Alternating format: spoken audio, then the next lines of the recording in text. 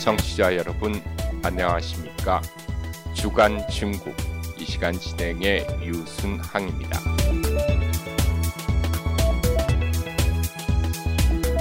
아시아 안보회의가 지난주 2일 싱가포르에서 개최됐습니다. 2002년부터 싱가포르 샹그리라 호텔에서 개최돼 샹그리라 대화라는 이름으로 더 유명한 이 회의에 올해 한국, 미국과 일본을 포함한 40여 개국에서 600여 명이 참여했습니다.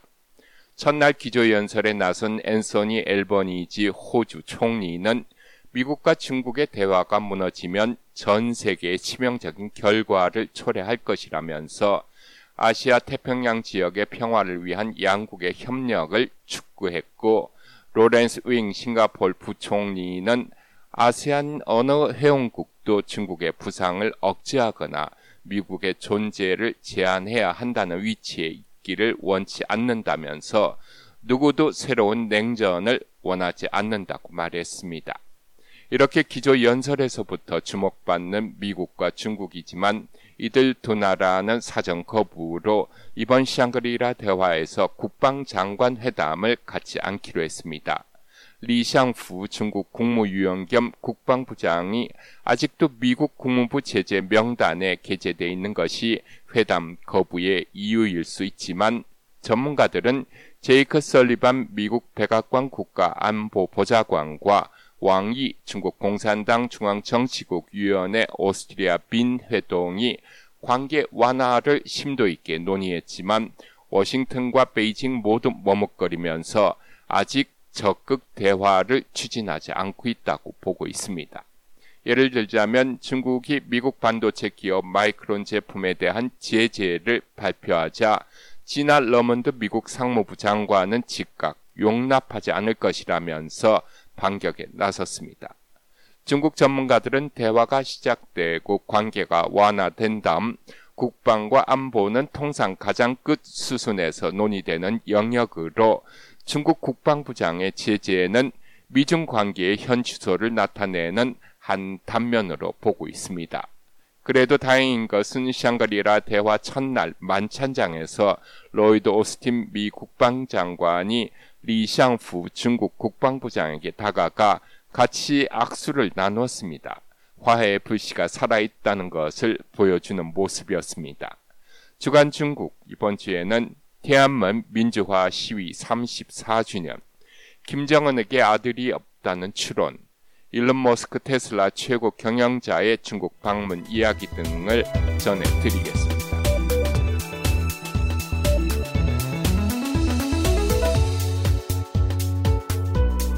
지난 6월 4일은天安门 민주화 시위가 있었던 날로 올해가 34주년을 맞는 해입니다.天安门 사태는 민주화를 요구하며 베이징天安门 광장에서 연자 시위를 벌이던 학생, 노동자, 시민을 향해 중국 정부가 계엄군을 동원해 무력으로 해산시킨 사건입니다.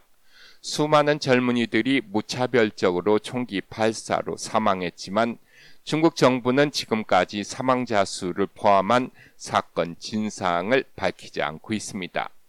34년이 지난 6월 4일 중국 수도 베이징은 역사를 잊은 평범한 일요일이었고天安门 광장도 겉보기에는 평소와 다름이 없었습니다. 하지만天安门 민주화 시위 34주년을 추모하는 행사는 세계 곳곳에서 진행됐습니다.天安门 시위 추모 기념관이 2일 미국 뉴욕 맨하탄에서 개관되면서 기념관에서부터 주 뉴욕 중국 총영사관까지 중국의 민주화를 요구하는 행진이 진행됐습니다. 대만에서는 홍콩 연극 5월 35일이 공연됐습니다. 중국에서 언급이 금지된 6월 4일을 5월 35일로 표현한 이 연극은天安门 시위 당시 아들을 잃은 부모의 슬픔을 그렸습니다. 2020년까지 매년 빅토리아 파크에 모여天安门 시위 희생자를 위해 촛불을 들어 올렸던 홍콩의 시위 대신 6,000명의 경찰관이 도심에 배치돼 순찰과 검문이 실시됐습니다. 국가보안법으로 인해 새로 생긴 변화입니다.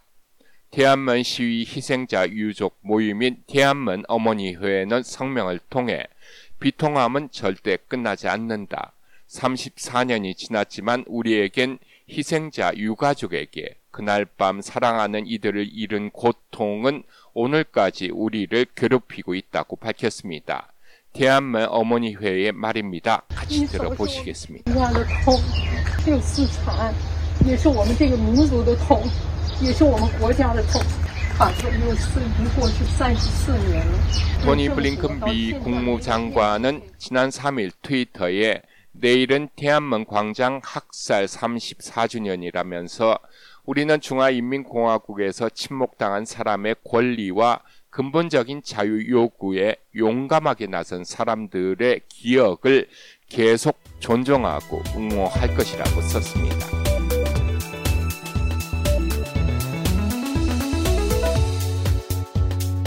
스위스 요리사인 미카에로는 김정은에게 딸이 있다는 말을 들었지만 아들에 관한 이야기는 없었다고 말합니다.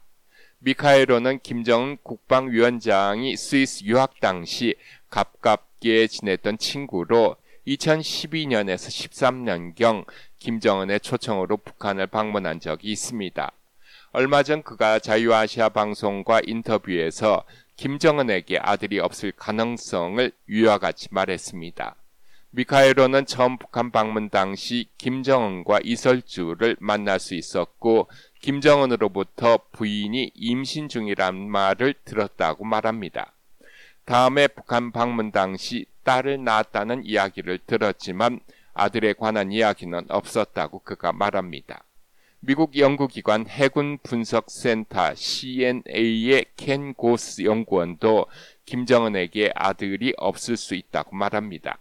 그는 북한을 여러 번 방문한 데니스 로드맨이 2012년 김정은의 이북 누나 김설숭 등 김씨 가족의 많은 성원을 만났지만 아들에 관한 이야기가 없었고 보지도 못했다고 이야기한 것을 상기합니다.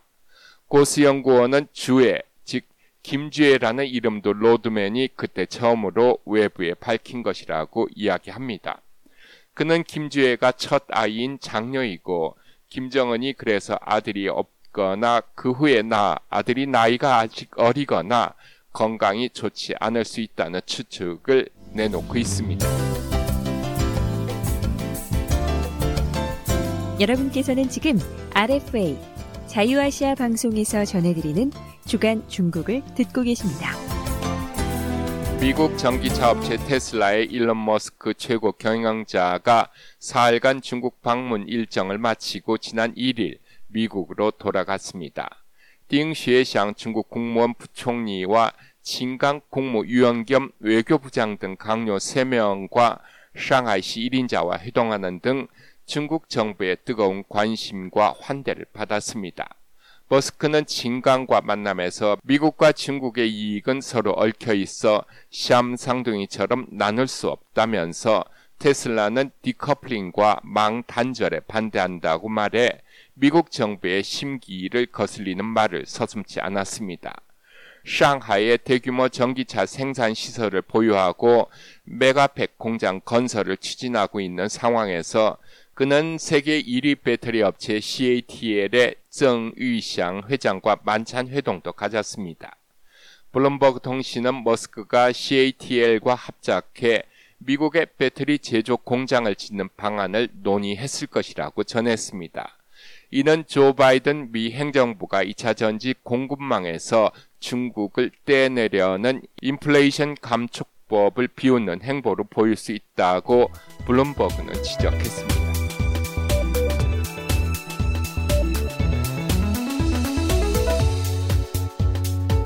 요즘 중국河南省 지역의 밀 수확철입니다. 예전에는 낫을 들고 손으로 수확했지만 요즘은 기사가 딸린 대형 수확기를 이용합니다. 그런데 100여 대의 수확기가 지난주 河南省 南阳시 당허현 고속도로에서 5일 동안 발이 묶였습니다. 예년 같으면 수확철에 수확기 고속도로 통행이 무료였고 우선 통과할 수 있도록 배려도 받았습니다. 그만큼 농민의 수확을 돕겠다는 정책이었는데 당허현 고속도로에서는 수확기의 높이와 길이가 규정보다 크다. 정부가 발행한 허가증의 기한 연장을 받지 않았다.河南省이 아닌 다른 지역의 수확기는 고속도로에 진입할 수 없다 등등 이유로 운행을 정지시킨 것입니다. 예전엔 됐었고 작년에도 문제가 없었는데 왜 금년에 갑자기 정책이 변했냐는 질문에 지방정부는 법에 의해 법대로 처리한다는 답만 내놓고 있습니다. 발이 묶인 사이에 비가 오면서 밭에 밀이 싹이 나자 지역의 인터넷 사회 연락망인 SNS에 이 소식이 번지자 전 국민의 관심사가 됐습니다. 여론의 지탄을 받자 지방정부가 해명에 나섰는데 비 맞아 밀이 썩거나 싹이 난 곳과 수확기를 제재한 곳과는 거리가 멀어 전혀 관계없는 일인데 사회 연락망이 사건을 확대 해석한다고 주장했습니다. 하지만 많은 중국인들은 비 오기 전에 밀을 수확하는 것을 막는 조치는 어떠한 이유로도 이해될 수 없고 용서할 수도 없다고 지적했습니다. 주간 중국 이번 주 준비한 소식은 여기까지입니다. 다음 주에는 새로운 소식과 함께 다시 찾아뵙겠습니다. 지금까지 진행의 유순항이었습니다.